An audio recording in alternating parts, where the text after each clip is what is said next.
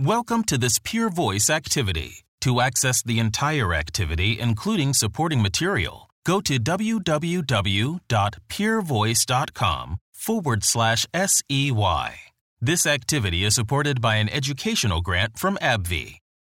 Welcome to this Pure Voice on-demand activity based on a recent live event. This video-based activity comprises 3 presentations with a panel of experts. At any time during this presentation, you may download supporting materials and share this activity with colleagues. So I'm Ross Camidge. I'm from the University of Colorado, and I'm just going to do a few little housekeeping items here. This is mastering MET and cMET, and you'll understand why one is italicized and one says cMET in a second, and recognizing their role in advanced non-small cell lung cancer. All right, so I'm going to hand over to Dr. Jonathan Goldman from UCLA, who is going to talk about the many facets of MET, cMET, and as a primary non-small cell lung cancer vulnerability. Jonathan. Thank you very much. Great. It's a pleasure to be speaking with you. We've understood MET as a marker, as a biomarker for about 30 years, only about 20 years really as a proto-oncogene, and we are really trying to uncover all the different facets of that, all the different ways that MET can be driving cancer and therefore be targeted for therapy. So we'll talk some about the biology and biomarkers. We'll then review the 3 ways that we're going to separate these different oncogenic properties: skipping mutations, amplification, and overexpression. And all along the way, we'll be talking about testing, which can be quite complex. When we look at these different subsets of MET abnormalities, there's different ways to think of them. There's some overlap, but mostly non-overlap.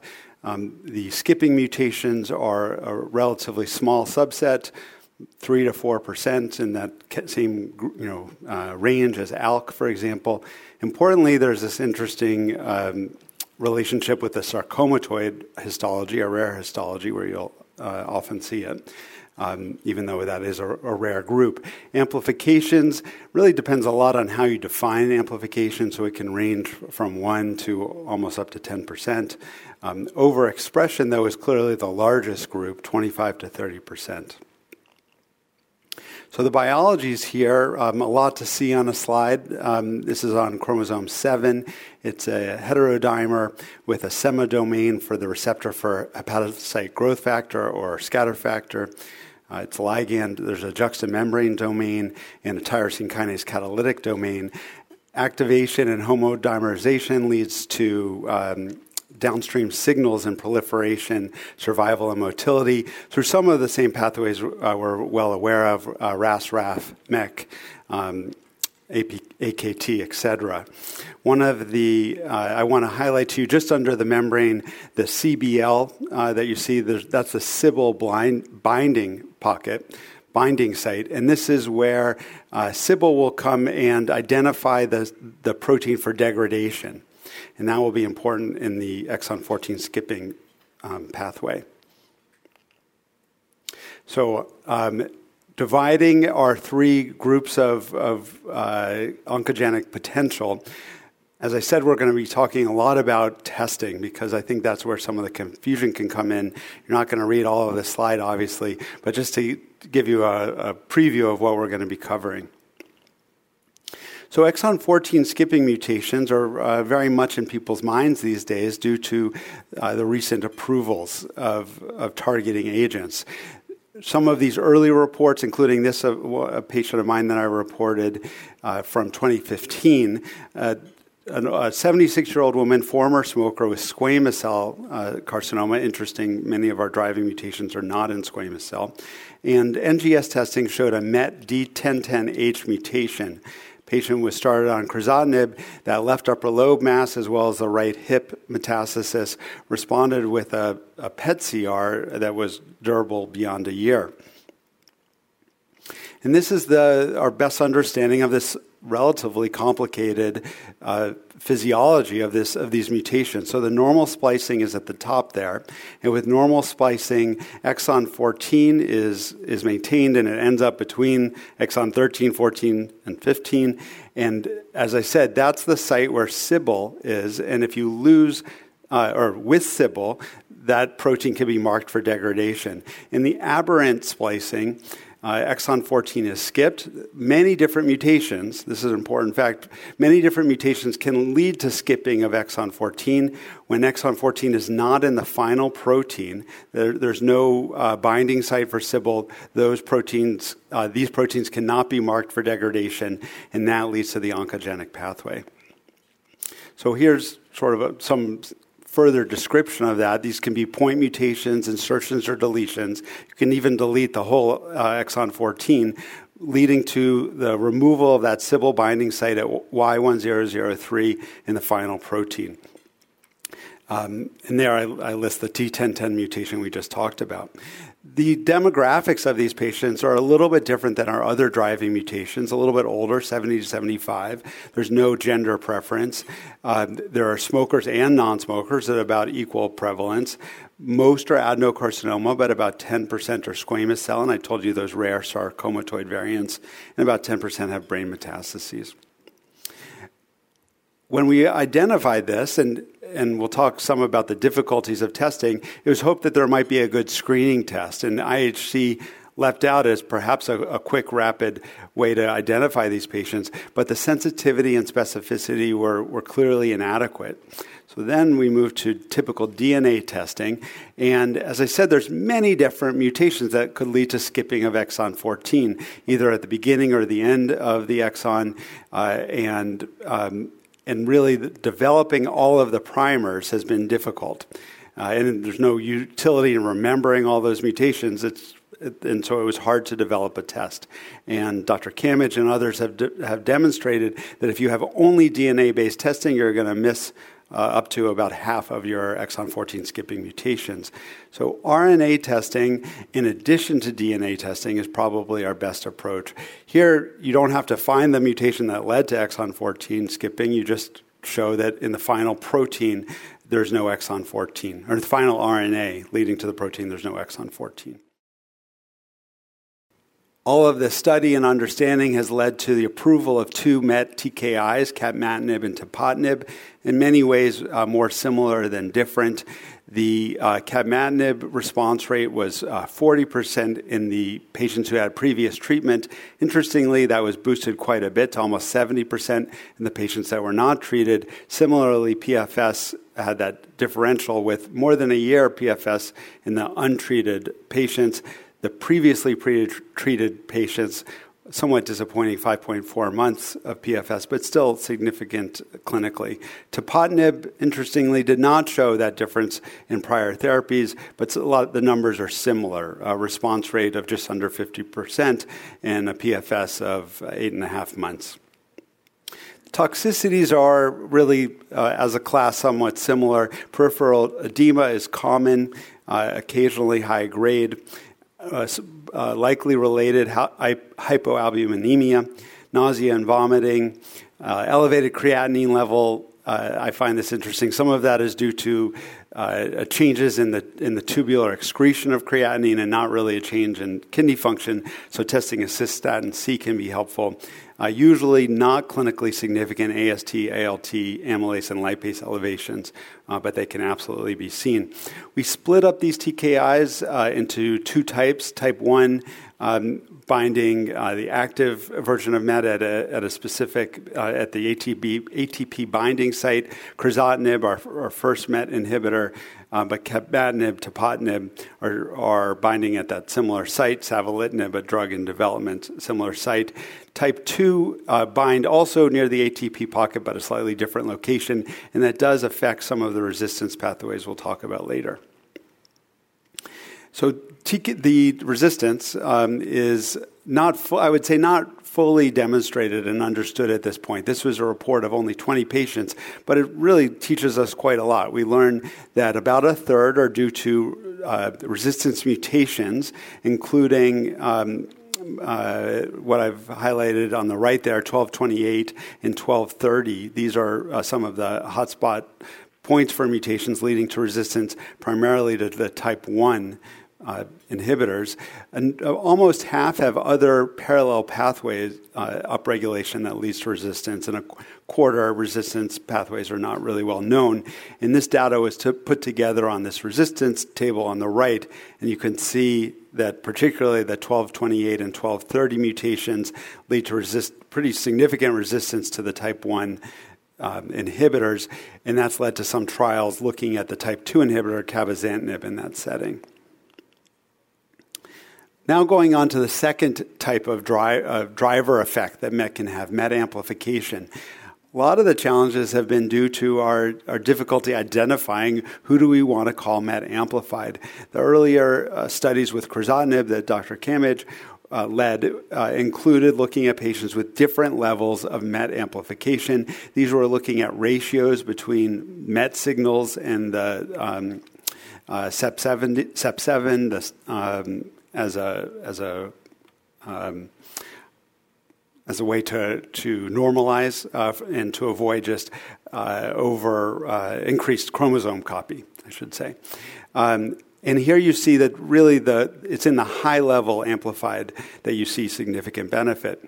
Capmatinib in their report also looked at amplification. Here they had some trouble, I would say, defining what they wanted to call amplification. They used a high gene copy number. They did see some activity, about 40%. It didn't meet their pre-specified numbers for further development, but also an active drug.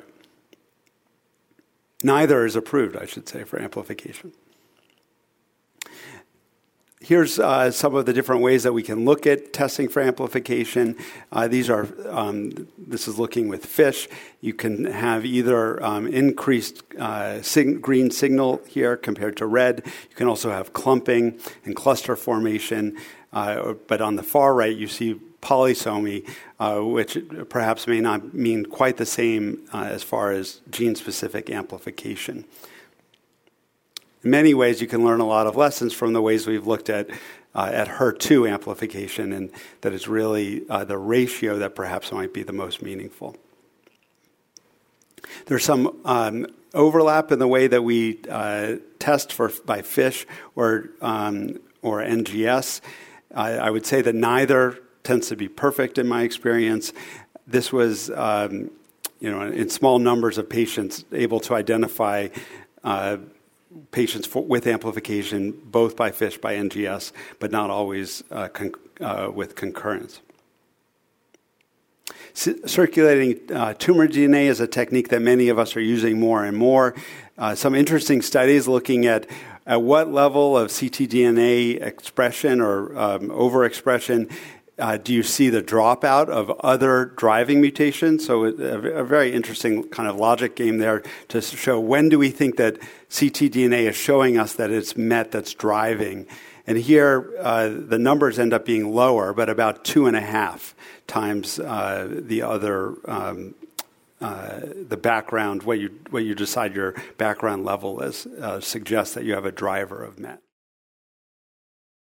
So now we'll move to MET overexpression. As I said, for about 30 years, we've understood that MET overexpression can identify a poor prognostic group, either post-surgically or in the metastatic setting. This has been overexpression by immunohistochemistry with the brown markers, and I have some H&E slides with staining there. There's some correlation between amplification and overexpression, but not perfect.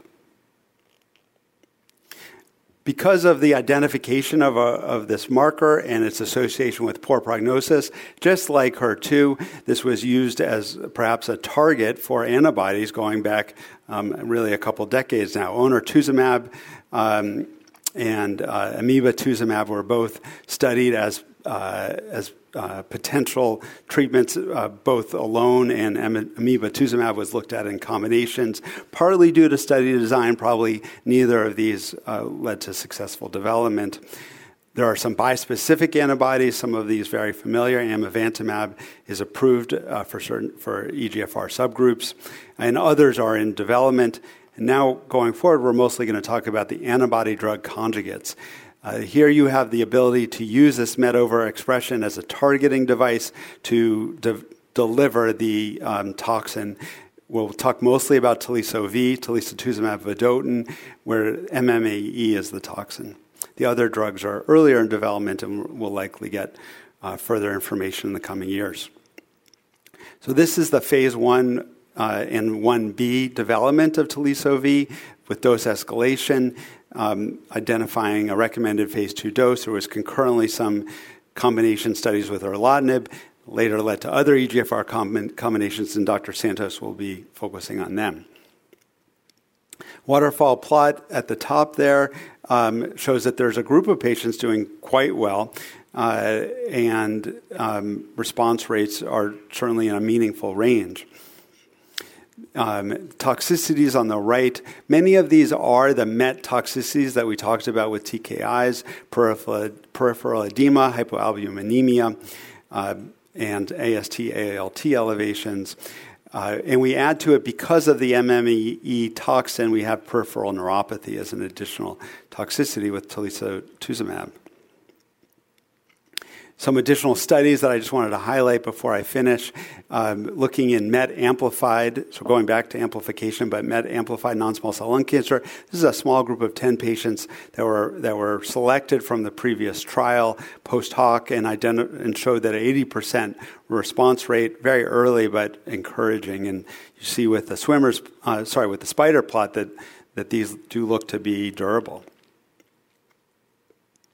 So in summary, I'm just to remind you, we're looking at the same proto-oncogene, but in different settings, different prevalences, and different means of targeting. Exon 14 skipping mutations and amplification are relatively rare.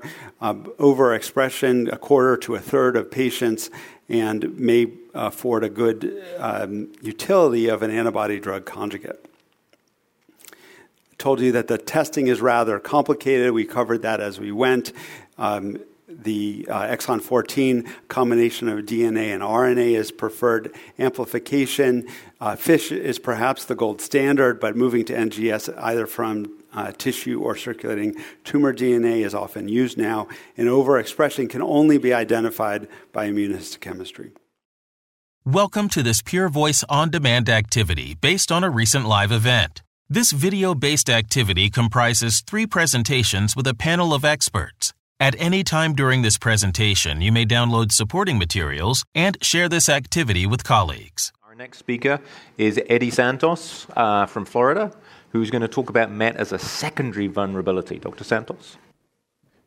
Thank you. So I'm going to go on the clinical part. Basically, the importance of MET is in this topic, which is an unmet need that we have right now, and those are patients that have EGFR mutant, and they start to progress, and then what to do.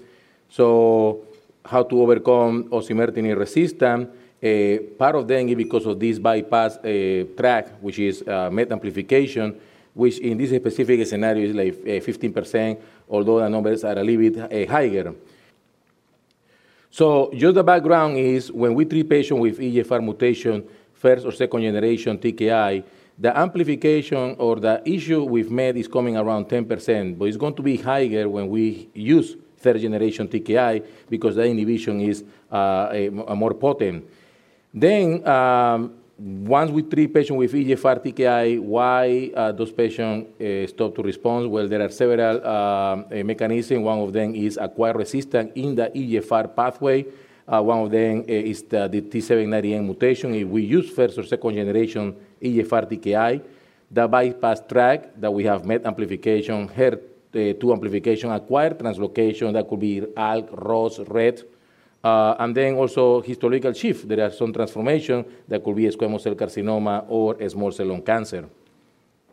So MET amplification is the topic for tonight. And so I'm going to start to give you where we are these days. So one of them is amivantamab, lacertinib, And then you can see there, amivantamab is basically a bispecific monoclonal antibody that targets both EGFR and MET. And then lacertinib is a third-generation TKI who has good penetration in the CNS, target EGFR mutant, also T790M, and so basically those two. So they have combined these two drugs. And from that chrysalis, we can see that the overall response rate here is 36%. The safety profile is basically what we expect for amivantamab, which is going to be infusion-related reaction. And for lacertinib, EGFR TKI is going to be rash, paronychia, and others, but no really red flag signaling instead of adding toxicity when we use that. Pay attention that the clinical benefit rate is 64% on this study. What is important is that if we are able to identify the mechanism of resistance before we put a patient on amivantamab or lacertinib, we are going to find that the overall response rate is going to be higher. And in this case, it's not 36%, it's going to be 47%. And then the clinical benefit ratio that I told you before, 64%, on those specific ones that we can find a mechanism of resistance either through the EGFR or additional mechanism like bypass track or MET, is going to be 82%. What is more important today and relevant today is the issue of immunohistochemistry. So from the 45 patients from chrysalis, those 45 patients were only treated before with TKI. There was no chemo involved, just TKI, EGFR. 20 of them, we have enough tissue to do immunohistochemistry.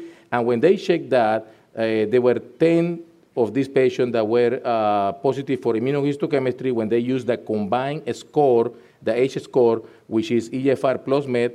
They were able to identify that from those 10 patients that were positive, 9 of them had a response by using immunohistochemistry. And then you can see also the median progression-free survival, which was up to 12.5 months. So chrysalis also gives us an idea that perhaps immunohistochemistry could be a biomarker in the future.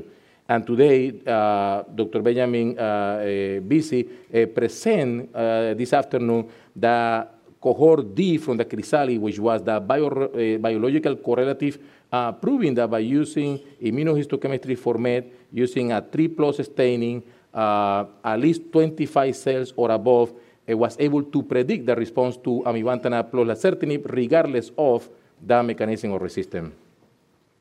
So, going back to what we are doing with amivantamab and lacertinib, this is Mariposa 2 trial, and basically patients with EGFR, exon 19 or F51, they will be randomized. One group receive osimertinib upfront, the other group will receive sequential. At the end of the day, the last therapy that this patient saw was osimertinib, and they will be divided into these 3 groups, using chemotherapy plus amivantamab lacertinib followed by maintenance therapy, or just chemotherapy plus amivantamab followed by PEN amivantamab, or just chemotherapy followed by PEN maintenance. So we'll see. This is Mariposa phase 3 trial. Other thing that we are trying to do is, okay, let's go to target now MET, and this is targeting MET amplification, and this is the Tatum trial presented and published already by our colleague Dr. Lesia Sequis, and we are going to focus on Part B because Part B is the one that have a patient previously treated with third-generation TKI, in this case, osimertinib. Sorry for the graphic, but this is the best that we can do, but there is a lot of data here. There are different groups, as you can see, but we are going to focus that this population were heavily pretreated. You can see that there were patients that received 1, 2, 3, or more than 3 lines of therapy. And then here is the efficacy data on the Part B study. And then you see here that this is a control rate that was significantly high at 75. And then you see the median progression-free survival of 5.4 months in this case. So the disease control rate was very good in this phase 1B. So what else we are doing? So we have this antibody drug conjugate called telisotuzumab. Dr. Goldman present the monotherapy data, but this also has been already combined with other EGFR TKI. In this case, this is by my colleague here, Dr. Camidge, and this is the phase 1B of teliso, vedotin plus erlotinib. 3 different groups, checking on MET positive, EGFR positive mutant, or cMET positive, wild type EGFR, or not having any of those. And then you can see here that we look, or Dr. Ross looked for cMET, H-score. The MET amplification was also analyzed, and the group also that was exposed to third generation TKI. And then when you see here, you see the disease control rate is very, very nice, 85% to 100% across all the 3 groups, as you can see there. And also the PFS was similar between the 3 groups, combining telisotuzumab plus erlotinib. Now, we are moving forward, so now this is data from Dr. Camidge, teliso plus osimertinib. So this telisotuzumab, this monoclonal antibody, is directed against MET, okay? And I'm not going to go through this monotherapy that Dr. Goldman already presented there, but basically you can see that there was lower activity on the EGFR mutant patient, so we need the MET to be expressed in this population. And this is the data from Dr. Goldman that he presented this last year in ASCO. And the definition is on the cMET overexpression, which require at least 25% of the cells to be positive with an intensity of 3+. So we have 2 groups, the high, which is 3+, more than 50% cells, and the intermediate group, 25 to 49% of the cells having a 3 stain. And by the way, this was exactly what Dr. Benjamin Bisi from France presented this afternoon in terms of the biological correlative. And then you see here the overall response rate of telisotuzumab plus osimertinib, 58%. So in summary, you can see here these 4 groups that we just talked: amivantamab plus lazertinib, chrysalis, just chemo-naive, just exposed to TKI. Then we have the amivantamab lazertinib in patients that have received previous chemotherapy plus TKI, chrysalis 2, the TATUM-B, and then the telisotuzumab plus osimertinib. And you see here the progression-free survival very equal for teliso, not reported, but then you see the overall response rate very favorable to teliso plus osimertinib, and the treatment-related adverse event very similar to the others. What else are we doing? So we have amplification on MET, and here is the ORCA trial. All these patients has progressed on osimertinib, 17 patients in this group. All of them has biopsy just to be sure that they don't have 797S to confirm resistant to OSI. They don't have fusion driver or a small cell transformation. And you can see here that the unconfirmed overall response rate using OSI plus savolitinib went up to almost 60%. We have Savannah trial, which is savolitinib plus osimertinib. I will talk to that in a few minutes. Insight 2, which is MET amplification by ctDNA in blood or fish, and this is OSI plus tepotinib. And Geometry E was using camaptinib plus OSI, but it was stopped by the sponsor. Not related to any safety issue, it's just that the sponsor decided to stop that trial. This is new data. This is coming from the ORCA trial. On those patients that progress on OSI, and this was presented by Jonathan Ruiz recently. And you can see here that from the first 174 samples, tissue plus liquid biopsy, 24% of the patient will have MET amplification coming from progression from TKI. So we go back now to savolitinib plus OSI. This is Savannah phase 2, the one that I just mentioned there, and you can see when the patient has MET high, okay, by immunohistochemistry, the overall response rate is 49%. If there is no MET high by immunohistochemistry, it's a very poor overall response rate. Saffron is a phase 3, OSI plus savolitinib versus chemotherapy for patients that have progression on EGFR, MET overexpression, or MET amplification, and they will also allow the use of this combination in those patients that receive OSI in the adjuvant setting. Meanwhile, the patient progressed less than 6 months on osimertinib in the adjuvant setting. And then this is the INSIGHT trial. Basically, the INSIGHT trial includes patients with FISH analysis by tissue or also liquid. You can see that there are different definitions for copy genes number by tissue and blood. Again, as Dr. Goldman mentioned, you can see this overlap is not perfect. There is no too much correlation. And that was tepotinib plus osimertinib versus tepotinib monotherapy on those patients that progress on OSI. And the overall response rate was 55%, as you can see there on those patients that has MET amplification in the tissue analysis by FISH. And this is the waterfall, very nice on this combination. So in summary, Chrysalis 1 proved that this combination, amivantamab plus lazertinib, will give durable response on those patients that progress on osimertinib. However, when we are able to prove the mechanistic resistance, that overall response goes up. But with the new data that we saw today from Dr. Bisi, it seems that immunohistochemistry analysis could be resuscitated now using this definition also presented by Dr. Goldman last year, 3+ staining, at least 25% cells and above. More to come on savolitinib plus osimertinib, as well as telisotuzumab plus osimertinib, and that continue going there. I put this in the last line. MET immunohistochemistry will need external validation as a biomarker for treatment selection, but today we have this, at least on the combination of amivantamab plus lazertinib, was validated by Dr. Bisi and his team. Thank you. Welcome to this Pure Voice on-demand activity based on a recent live event. This video-based activity comprises 3 presentations with a panel of experts. At any time during this presentation, you may download supporting materials and share this activity with colleagues. So what I'm going to try and do, so you probably feel like you've been drinking from the fire hose of MET. So we're going to try and personalize it by looking at some patients. And fortunately, we have a little bit of celebrity help. So our first case is a 59-year-old Caucasian male movie star. And occasionally he's seen smoking, but nobody really knows the number of pack years. And unfortunately, he's diagnosed with stage 4 adenocarcinoma, lung, liver, and nodal sites. He has a concierge doctor, of course, who tells you that he sent a lung biopsy off for molecular testing, and it was EGFR negative, ALK negative, ROS1 negative, BRAF negative, and the PD-L1 is 90%. And because, he's heard about the amazing doctor sitting on the panel here, he comes for a second opinion. So, guys, what are you going to do? So, I think it's not a rare situation.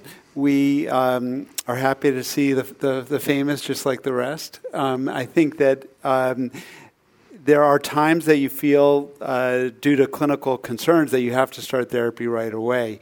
But ideally, there would be time to get a more broad panel. I think that circulating tumor DNA provides some ability to get a broad panel and do it quickly. Ideally, I would like to send both ctDNA and get NGS on the tissue simultaneously, and then you know that you've had every opportunity to identify a driving mutation. If a driving mutation is found, that will really change your therapeutic options. There are times that you do not have time. The safest would be to proceed with chemotherapy alone, give your time to come back with the full mutation testing, and then if that ends up negative without a targetable mutation, add in immunotherapy for the second cycle. So you'd start with chemo if they were symptomatic and keep the IO in reserve? I think that is the purest way to approach it. Part of the challenge here is we don't know how much he smoked. If he was a heavy smoker, I might say worthwhile to just go ahead with chemo IO. But I think if there's real uncertainty, holding off on immunotherapy for one cycle is reasonable. And do you have a measure in your head of what you call a heavy smoker?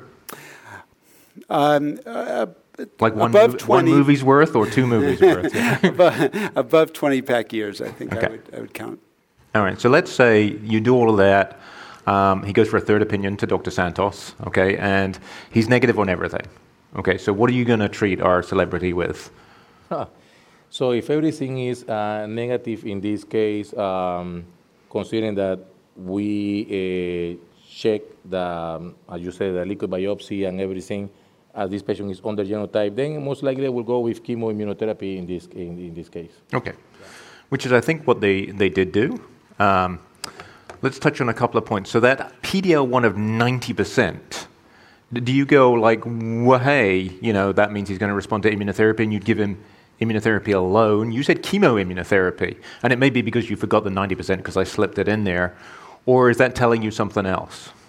Well, no, not really. I mean, your point is valid. I mean, it's 90%, so you have two options, okay? As you mentioned, immunotherapy or chemoimmuno. There are many things that we don't know about this patient yet. We have more data. I don't run when I see a PD-L1 above 50% right away to give monotherapy. I also use other biomarkers as part of research to decide what is the best for the patient, and also depending on how much the tumor burden for the gentleman. If there are too much disease, this is a young gentleman, I think he's 57 years old, I will go in that regards with chemoimmuno rather than just immuno alone. Unfortunately, we don't have other things that we know. If there are other commutations present that may push me to use chemoimmuno or perhaps quadruplet instead of triplet, okay, the presence of STK11, KIA1, or others, we don't know. Okay. Where I was getting at from this is, so let's imagine that he only actually smoked a cigarette in that picture, and he was actually a never smoker. PD-L1 of 90%, Dr. Goldman, does that give you any other clues? So a lot of the driving mutations do upregulate PD-L1 through other pathways that don't suggest that it's a biomarker in the same way as in the general lung cancer population. So EGFR, MET, ALK, many of those patients may even have 100% PD-L1. So it's really important to do a complete job in finding a driving mutation. All of those subgroups I just mentioned, you would prefer to start with the TKI and not jump to an immunotherapy agent, which could complicate TKI options in the future. And where I really want to go with this case is, so let's say, he has had the best molecular testing and it's all negative.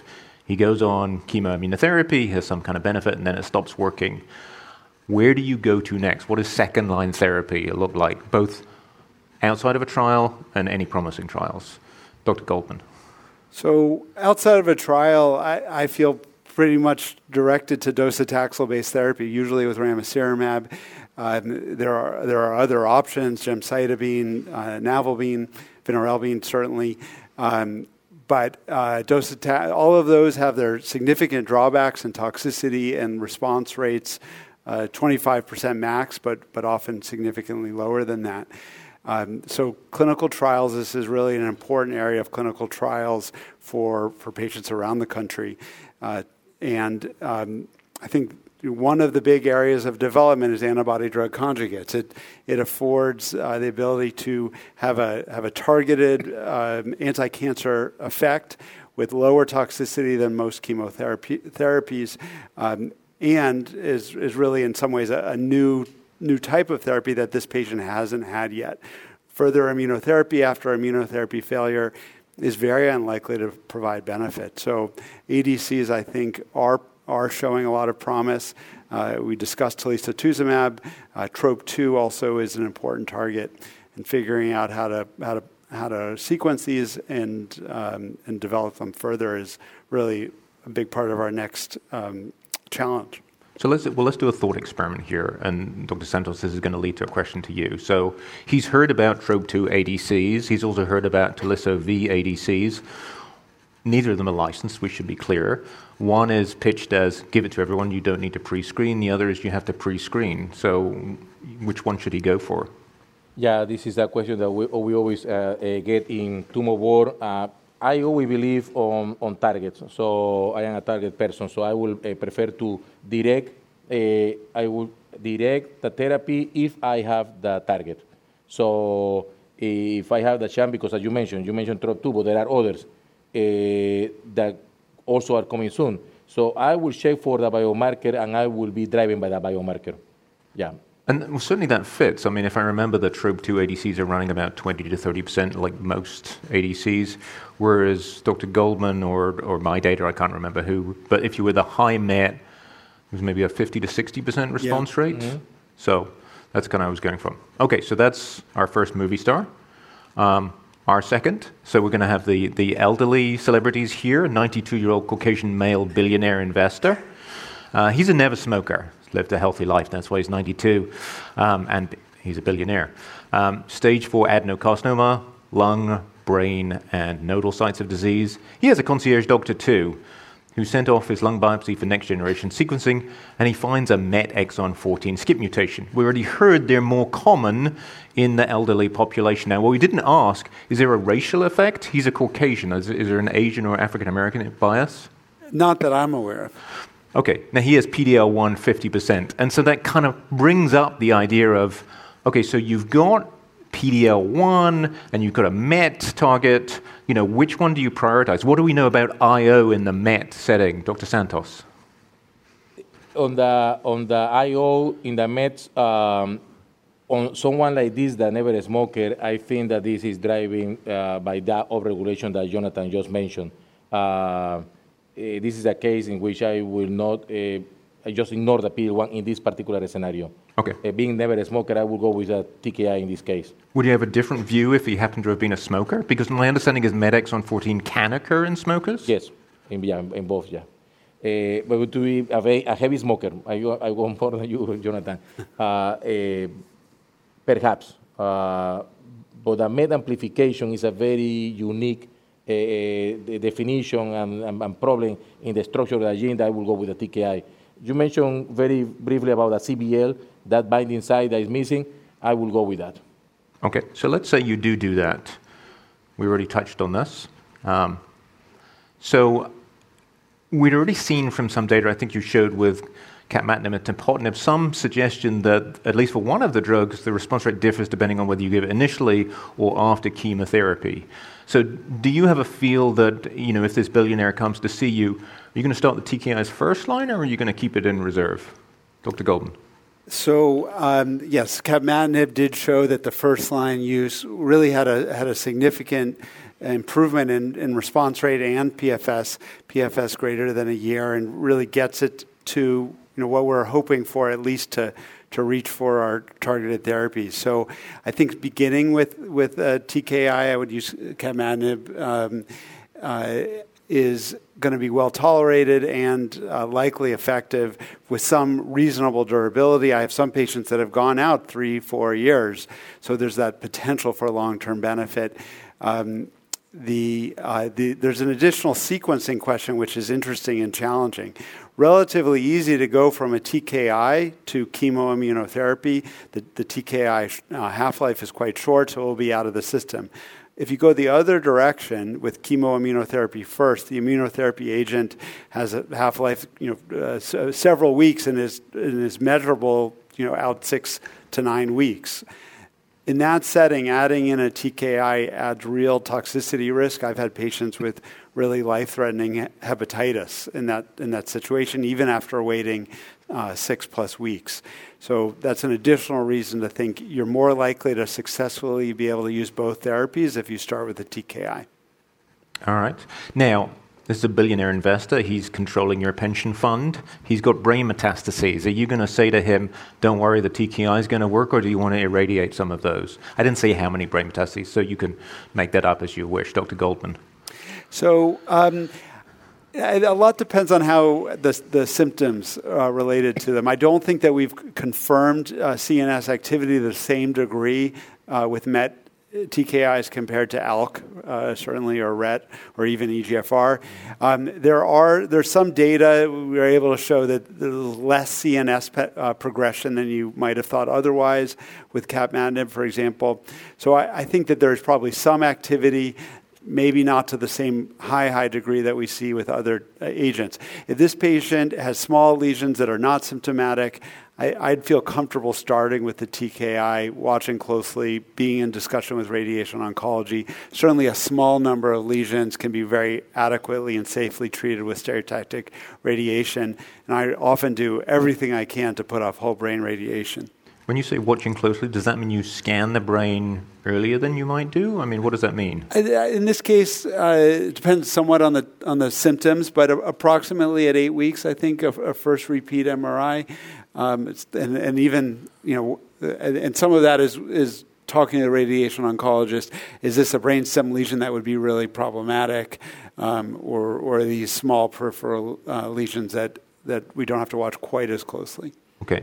Dr. Santos, you work in Florida, famous for having a more mature population. So what do you think about the side effects of MET TKIs in the elderly population? Same as in the younger population or different? The effects of these MET inhibitors are similar, but it's more pronounced in elderly patients, especially when they have comorbid condition. There is a lot of patients that have already cardiac issues just to start with, or they are with some kind of medication that may make us difficult to treat those, and that is the retention of fluid. This happens regardless. If you use tepotinib or camatinib, it's going to happen. It's 9-10% grade 3, so you need to be on top of those patients. So always my recommendation is follow those patients very closely as soon as you start the patient on camatinib or tepotinib, especially on the elderly population, so you can find this issue quickly and start to make management against that. Okay. Yeah. I am working your questions into my questions here if you're wondering what's going on. So one of the ones that, let's go back to our first movie star. Let's say you do your pre-screen for an ADC. When do you do it? Do you wait for Mr. Movie Star to progress in his liver before you do it? Do you have to have a fresh biopsy? I mean, it's only in a trial, I get that, but Dr. Santos? Well, you can use archival tissue, you have it, so there is no need for talk about ADC, there is no need to repeat a biopsy to check for the MET, to check for CEACAM5 and others, so you can use archival tissue. That's the data that suggests so far. Now, you want to be, I don't know, more aggressive, more scientific. If the patient is progressing, but progressing slow, there is a lesion that is feasible, you can rebiopsy. On the case that we just discussed, when the patient progresses again, on this smoker patient, I will rebiopsy again. So those patients that are on chemoimmuno, if the patient is quote stable, is progressing, but is asymptomatic, and there is a lesion that I can biopsy, I rebiopsy all my patients.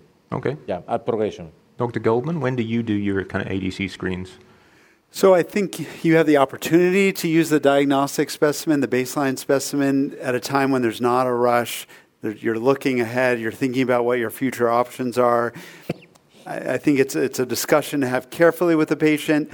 But most of the time, I think patients are pleased that you're thinking about them carefully, pleased that you're thinking ahead, you're developing a strategy, and you're ready if something were to look worse. There is a challenge that MET it can be upregulated on resistance. Partly, as we discussed, it does have resistance capabilities. So that rebiopsy at the time of progression does have a little bit of a bump, a slight increase in the positivity rate of high MET expression. That might be. Nevertheless, I think testing the diagnostic specimen has some real utility if there's sufficient tissue. So kind of similar but different question. So let's say it's kind of mixed between these last two patients. So should you wait for the next generation sequencing to come back to determine who you should do MET IHC for if you've got access to the MET ADC trial? There's so the driving mutations, if you don't have your NGS yet, will really put the patient into certain categories. It may be that MET is still a useful target for that patient, but if there's a driving mutation, in most cases, or in many cases at least, we'd like to do MET targeting in combination with targeting the primary driving mutation. But what if it was a MET? So, as we saw with our billionaire investor, if it's a MET exon 14 skip mutant, are you more or less likely to do an ADC pre-screen directed to MET for your plan B? That brings up a lot of interesting points. One is getting back to all the testing that I talked about, which I know is a lot of information. There's imperfect overlap with these different categories. So you can have a MET mutation, and you're only about half of those will have high MET overexpression. MET amplification is relatively tighter with MET overexpression, but not 100%. So to the best of our understanding right now, I would say that the ADCs are really working on overexpression. And so that's really what you should be looking at. If you're thinking ahead, what are you going to do for this patient in the future? I think a MET mutated patient or a MET amplified patient may be a great patient for a MET ADC, but in order to know, you should do the immunohistochemistry testing. Yeah, and if I can just share what I do. So I think the key thing with all the pre-screens, you mentioned CCAM5 and any of them, is not to overthink it. If you walk through the door in my clinic, we talk about your first-line therapy, and I get you to design a whole bunch of pre-screen forms, because everybody's going to need a plan B. If one of them's positive, we'll talk about it. If you have a MET-directed genomic driver, MET amplification, even at low levels, or MET exon 14, absolutely you're going to be screened, because I know protein is going to be there. If you don't, like Brad, then I'm still going to do it because it might still be there. In fact, one of my best responders was actually a KRAS mutant patient who had MET protein expression. He had a 2-year response. We're going to segue into our last case, which is also allowing me to bring in some of these other questions about best supporting actor, so MET as a secondary vulnerability. So this is Li Bingbing, if you don't know, who is China's most famous female movie star.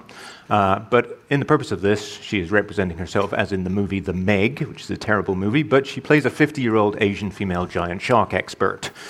She's a never smoker. She has stage 4 adenocarcinoma, lung, bone, and brain sites, and an exon 19 deletion. PD-L1, as we heard, can be sometimes very high in the driver oncogenes, but we ignore that. She goes on osimertinib first line, does great for 3 years, makes a couple more movies, and then she has oligoprogression in her lungs. So she now comes to see the great Dr. Santos, and what would you do? Well, this is a patient that has a driver mutation on OSI, partial remission, but 3 years doing well. First thing is to re-stage her from a molecular standpoint. So I do liquid biopsy first, okay, and prepare the patient for CT-guided biopsy of a lesion that is feasible. And the reason for that is because we need to remember that when we do the liquid biopsy, the technology that we have there is just based on DNA, NGS. And you very well mentioned that DNA, NGS can miss a couple of things that we don't want to miss. So we can do next-generation sequencing DNA and RNA in the tissue. So the first thing that we'll do is liquid biopsy and be ready in a week or perhaps in 5 days, depending on the platform that you use, be ready to send the patient for a CT-guided biopsy if I don't get that answer why the patient is progressing on osimertinib. Let's say you do that, and let's say on a whim you also send off MET immunohistochemistry, or you do send it off within the context of a clinical trial. It's interesting you mentioned Dr. Besse's presentation today, that the cut point for MET immunohistochemistry that amivantamab is now looking at in terms of predicting who will respond to that drug is exactly the same cut point that Teliso-V has been using. So let's say now you've got 2 trials you can choose from. Teliso-V, keeping the osimertinib going, or amivantamab. Which one would you choose? I will go with Teliso osimertinib for the reason that, number one, the overall response rate that you saw there is the best that we have so far. Well, we don't like to compare, clinical trial to clinical trial, but it's really high, 58%, and the toxicity almost is the same like amivantamab lazertinib, as you can see there, in that 25-30%. I will go on that Teliso osi. So just to clarify, so in Dr. Besse's presentation, if you were MET IHC positive, they had a 60% response rate, so comparable response rate, but you're right, maybe different toxicity. Dr. Goldman, how do you compare the toxicity of amivantamab and lazertinib, we're in kind of pie-in-the-sky comparisons here, versus Teliso-V and osimertinib? I think they're both very promising. I think that the Teliso-V has the the potent cell killing of an ADC. I think has some appeal to it. In the end, we're really going to have to look at how some of the other endpoints look.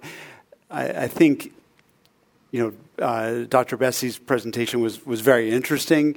It's not a lot of patients, kind of hot off the press in a good way, but also requires some review. So I think based on the information I think has been fully reported and reviewed, I would go with Teliso-V. It'll be interesting to see. It's exciting we have these 2 good options. It gets confusing because you have these continuous variables. We've talked about the level of MET overexpression that might be relevant. What level, out of all of those presentations, Dr. Santos, what is the level of MET amplification that will make you think that they might need a TKI or that MET is driving their secondary resistance? on MET amplification. Yeah, can you give me a one sentence answer? Copy gene number 5 and above. Okay. And the answer is you're going to be right and wrong, because if it's 4.9, is that, who knows, right? If you get to the point where you were going to go into some other therapy, let's say you were going to go into chemo, do you keep the TKI going and the osimertinib going, or do you stop it? We saw the data from Japan today where they stopped the osimertinib, and then you had like 100 days of chemo, and then they went back on the osimertinib. Dr. Goldman? I think that in general, keeping the TKI going has some appeal to it. I don't do chemo. I don't do a defined period of chemo in that way. I think that at the same time, it's never been shown that the TKI ongoing really is specifically aiding long-term outcomes. But CNS control is probably better, and I do think you sort of leave yourself open to get onto other trials a little bit better. But I think it's hard to have a hard and fast rule on that. I'd really like to thank my faculty who've just been fantastic under lots of pressure. Thank you to you too. This has been an activity published by Peer Voice.